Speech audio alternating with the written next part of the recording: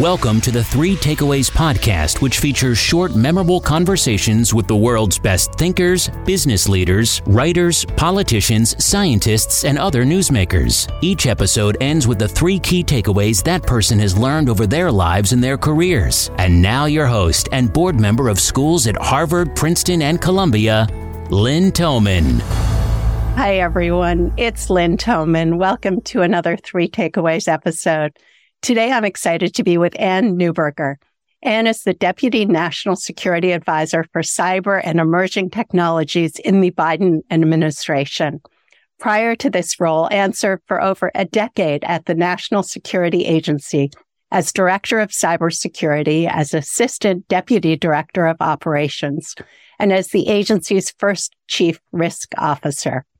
I'm excited to find out how Ann sees cyber, artificial intelligence, and other threats. Welcome, Ann, and thanks so much for joining Three Takeaways today. Thank you, Lynn. It's wonderful to be here with you. Thank you, Ann, for all you do. Your job is so challenging.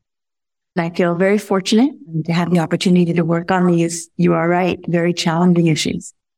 During the Obama administration, reportedly, the Russians hacked the White House, the State Department, and the Joint Chiefs of Staff. And the British warned us that Russian military intelligence was inside the Democratic National Committee. What is the current cyber threat landscape, and what lessons have we learned? So when we think about cyber threats, I look at them in two categories. First, there are significant criminal cyber attacks driven by financial reasons. We see ransomware attacks in the United States, around the world, affecting manufacturing companies, affecting hospitals, schools, and that's one set of work. And because criminals cross borders, this is a transnational threat, we've driven an international collaboration. We kicked it off 2 years ago, in which we have 40 countries working together on fighting this threat across disrupting the individuals who often live in countries that are not responsive to law enforcement, disrupting criminal illicit use of cryptocurrency, which is how these entities work to force ransom payments, and finally, working on resilience, what's needed to lock down and defend such systems. So that's one set of work and one set of transnational cyber threats. The second is countries. A number of countries have very capable, sophisticated cyber programs, both for espionage, even more concerning for disruption purposes.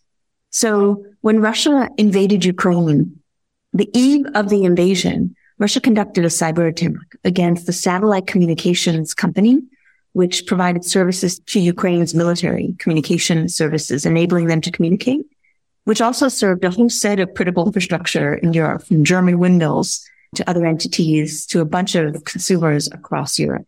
That disrupted those services. And that gives a picture of the second set of threats we look at, which are nation-state programs that work to disrupt government or critical services in countries as part of their broader foreign policy goals. So I think to your question of what we've learned, first, it's fundamentally a transnational threat. Second, to take on criminals, ensure that there are laws that can bring them to justice that are enforced, and that as an international community, we're working to put in place the international norms to make this activity unacceptable is the final piece of really tackling this one. And can you talk more about the lessons that we've learned from Ukraine? Absolutely, Lynn. Really three keys, as we say: preparation, partnership with the private sector, and international cooperation. On the first, preparation. In cybersecurity, the work the country does to lock down doors and windows, to lock down critical services, to ensure there are backups for critical national data is key. In Ukraine's case, in the run-up to the war, once we were working to share intelligence and ensure that as many entities around the world as needed to know, including Ukraine, knew about Russia's preparation for the invasion, Ukraine accelerated their work to disconnect from the Russian electricity grid, connect to the European grid, and to move their data, to change their laws to enable them to move their data to the cloud, e.g. to have a backup that was independent of infrastructure in the country. That preparatory work was critical to Ukraine's ability to survive the Russian cyber attacks that began with the invasion and have continued unabated throughout that period since then. Second, partnership with the private sector. We saw American and European companies surge to support deploying cybersecurity defenses, providing free services, the capabilities the private sector brings from a cybersecurity perspective, not only for Ukraine, but by having the capabilities in place to detect Russian offensive cyber activities and push out those defenses globally. Those companies really kept the world safer from Russian cyber attacks. And finally, international cooperation. You've certainly seen both the cooperation in terms of sharing threat information between countries. We also work together to ensure that our responses are in unison. So following, as I mentioned earlier, Russia's cyber attack against the satellite company which provided services to Ukraine, we worked with our European Union partners to call out that activity and say it was unacceptable as part of that work among an international set of partners to define cyber norms. How do you see artificial intelligence changing war? Technology has long shaped foreign policy.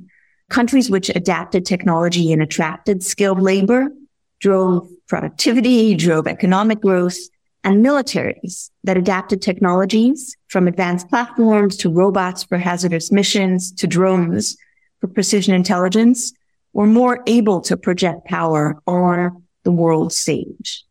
I think certainly as we look for AI as a future of war, the potential misuse of these technologies heightens concerns about warfare in the digital age, the erosion of traditional deterrence, the ethical implications of their deployments. It seems very challenging because AI is so much faster than humans and makes decisions that humans might not make. Does that mean that a country that has humans in the loop will be at a disadvantage if they're attacked by AI that is operating at superhuman speed? It's a good question. I believe a country's global leadership is a combination of its values and then how it can project power. And I think as a country in which our values are what has always been a part of American leadership, that value to say we must ensure a human in the loop on critical uses of AI is something that we're committed to as we also look to ensure how does AI help ensure we can project power to keep the United States safe, to keep our allies and partners safe, to keep the world safe. But it's certainly that sense of how countries' values translate into those decisions is a key challenge we will be facing. And we will need to work together to create international norms that bring our best selves, those best values into these decisions at all times. So far, we've talked about cyber and AI. What other threats do you see? Certainly, it's related to AI, but the disinformation threat. The way that deepfakes can bring additional risks, whether as we're already seeing deepfakes threatening women from a pornographic perspective in terms of creating fake pornographic images, all the way through, a fake video. Think about the Zimmerman letter, a fake video that pretends to have a political leader instructing particular military operations and having a way to detect that that's fake and respond to that rapidly. That's certainly one key area. Climate change is a whole topic of its own. Looking at the risks of climate change, food generation, vulnerable populations, and how we build on the global work happening with the sense of urgency needed to counter that is certainly a key area. It's very much a concern as well. And then the health of the international order, Russia's invasion of Ukraine, and ensuring that we maintain the global partnership to say there is international order, there are rules that we must work together to maintain for national, international safety and security. Many of the potential targets of both cyber and AI are in private hands, such as financial firms, electric companies, internet companies, water companies, and hospitals. But now we also have so many internet-connected devices in our personal lives, from our phones to our computers, our cars, our Alexa devices, and other devices. And no matter how much better we get at defense, there are just so many more targets. Can we protect ourselves in this interconnected world? We absolutely must. And we've taken two approaches to that. I would say the first is an effort that we launched that brought together the private sector, government, and the idea that we must work together to keep consumers safe. And that is the Cyber Trust Mark program, which was launched, that essentially says individuals around the world are bringing all kinds of internet connected devices into our homes, into our schools, into our businesses. And American consumers, when they're shopping for a device, want to know that device is secure. They don't need to know every detail of what makes it secure, but they want to look, much as we look for nutrition labels as we shop for food, or we look for an Energy Star label to know that a device is energy efficient. And then when we plug it into the wall, it won't explode. We need the same for cyber. So the program we launched, led by the Federal Communications Commission, with a number of leading companies from Google to Amazon to LG, agreed to participate in, has a standard for internet connected devices. If companies meet that standard, they can put on the U.S. government Cyber Trust Mark logo, which we believe will give consumers that sense of trust and confidence that this device meets U.S. government defined cybersecurity standards. So we hope that by the end of 2024, Christmas of 2024, there will be devices on shelves, shopping online, that Americans can look for this mark. I'll note that it's also something we're working globally with countries around the world, because that's very much a shared interest. The second part of that is, as a country, we need to know that the critical services we rely on every day, the electricity, financial firms, water, healthcare, meets cybersecurity standards. As I say, they've locked their digital doors, they've locked their digital windows, and they've censored it to rapidly find an intruder who breaks in. And as a result, following the Colonial Pipeline cyber attack in 2021, the White House has been putting in place minimum cybersecurity requirements for various critical service sectors, from pipelines to railways to water systems, so that we can have that confidence that companies operating those critical services have put in those basic safety and security controls to keep them safe in cyberspace. And the NSA is often portrayed as an insular culture, and yet you joined mid-career and proceeded to lead complex, large organizations with global missions. Was that unusual, and what have you learned about breaking into insular cultures? It was unusual, and it was certainly difficult. Cultures are sources of strength. Cultures can be sources of weakness. And certainly very proud cultures that have storied pasts, are very much a combination of both, because they can often be, as you know, difficult for people to contribute, to break in. At the National Security Agency, there's a very proud culture of people coming in straight out of college and working there for 20, 30, 40 years of a career. I would meet people who are getting their 50-year government service pin. There's incredible strength in that.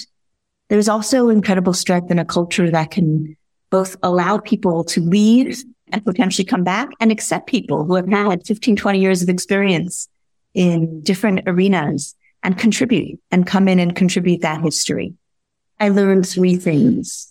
One, in such cultures, one needs to set aside what you've done before and really just communicate respect, an eagerness to learn about the culture, and an eagerness to contribute. Because that sense of mission often drives these cultures, and talking about your desire to contribute to that is key. I think the second thing was being prepared to take the job no one wants, because those are ways one can prove both one's desire to contribute and also that the different background perhaps gives you a way to contribute in that way. And then finally, that it's all about people, and forming relationships and building relationships with people is a good way, asking for their help, acknowledging that one needs that help, I think is the final lesson I've perhaps learned about how one breaks into and how one enters and contributes in very proud, but perhaps insular cultures. Women often grapple with how much they can bring their whole selves to work. Do you have a perspective on that, particularly in a male-dominated national security field? Yes. A number of years ago when I was serving in the intelligence community, we had an internal blog in the intelligence community. And I wrote a blog and I talked about how in my family background on Hanukkah, the tradition is to light a menorah at a window to talk about the miracle that Jews believe happened over the holiday. The small vanquishing the very strong, the fight to pursue and live one's faith. And growing up, my parents would light our family menorah inside the house, not at a window. And I'd never really thought about it. And when I got married and we were lighting our family menorah, we put it on the windowsill as is tradition. And I had realized suddenly that as a child, we'd never done that. So at some point I was talking with my father and I said, why didn't we follow custom? And he kind of looked at me and said, growing up in Budapest, a menorah on a window would have meant a rock through the window. And when I came to America, I was afraid. And I thought to myself that what a privilege it is. That didn't even occur to me to be afraid to light our menorah, that my children didn't even think twice about that. And I wrote a blog post for the internal kind of community talking about my gratitude of the work each person there did to keep this country safe, to project our values, to work around the world so that we could try to be a force for good in various conflicts around the world as well. And before I hit publish, knowing it was going to thousands of people, I paused and said, do I want to show that vulnerability? Because particularly as a woman, it wasn't easy. I faced harassment as a woman in the national security community. I faced double standards as many women. And then I said, being a woman cuts both ways because we can use that sometimes extra sense of sensitivity to people to show that helps people bring their whole selves to work. And I pressed publish and I paused. It was a hard thing to do. And then over the ensuing days, weeks, months, years, I've gotten emails from folks of very diverse backgrounds who talked about how the email made them think about their own background and feel they had the courage to bring that part of themselves to work. So that, I think, is one part of women grappling with that. And I think the second part is just overall, women do sometimes face double standards. And I think pushing through that, people will often say a strong woman is viewed in one way, a strong man is viewed in another. And knowing that one has an obligation to use one's strengths, to use one's talents for good, sometimes means taking those double standards, swallowing and moving on. And before I ask for the 3 takeaways you'd like to leave our listeners with today, is there anything else you'd like to mention that you haven't already touched upon? Lynn, you've been very thorough, so no. And Anne, you've been extraordinarily open. Thank you. What are the 3 takeaways you'd like to leave the audience with today? First, I'd say America is a country of stories and a dream that from many stories, we can have one nation, one message of benevolence and acceptance. So in my case, it was a father and grandparents who came here fleeing something and dreaming of something. For other families, it could be a great-great-great-great-great-grandparent. But I think we all have an obligation together to ensure that for families like ours from around the world, families in the U.S., we preserve that dream for many generations. I think the second one I would say, as we look at new technologies like AI, let's keep one eye on the opportunities to use AI for good. Let's keep one eye on the risks they bring and ensure we're fully using both eyes to drive a path forward. And then finally, security and innovation must go together. We simply can't have one without the other. And thank you. Thank you for your service in government.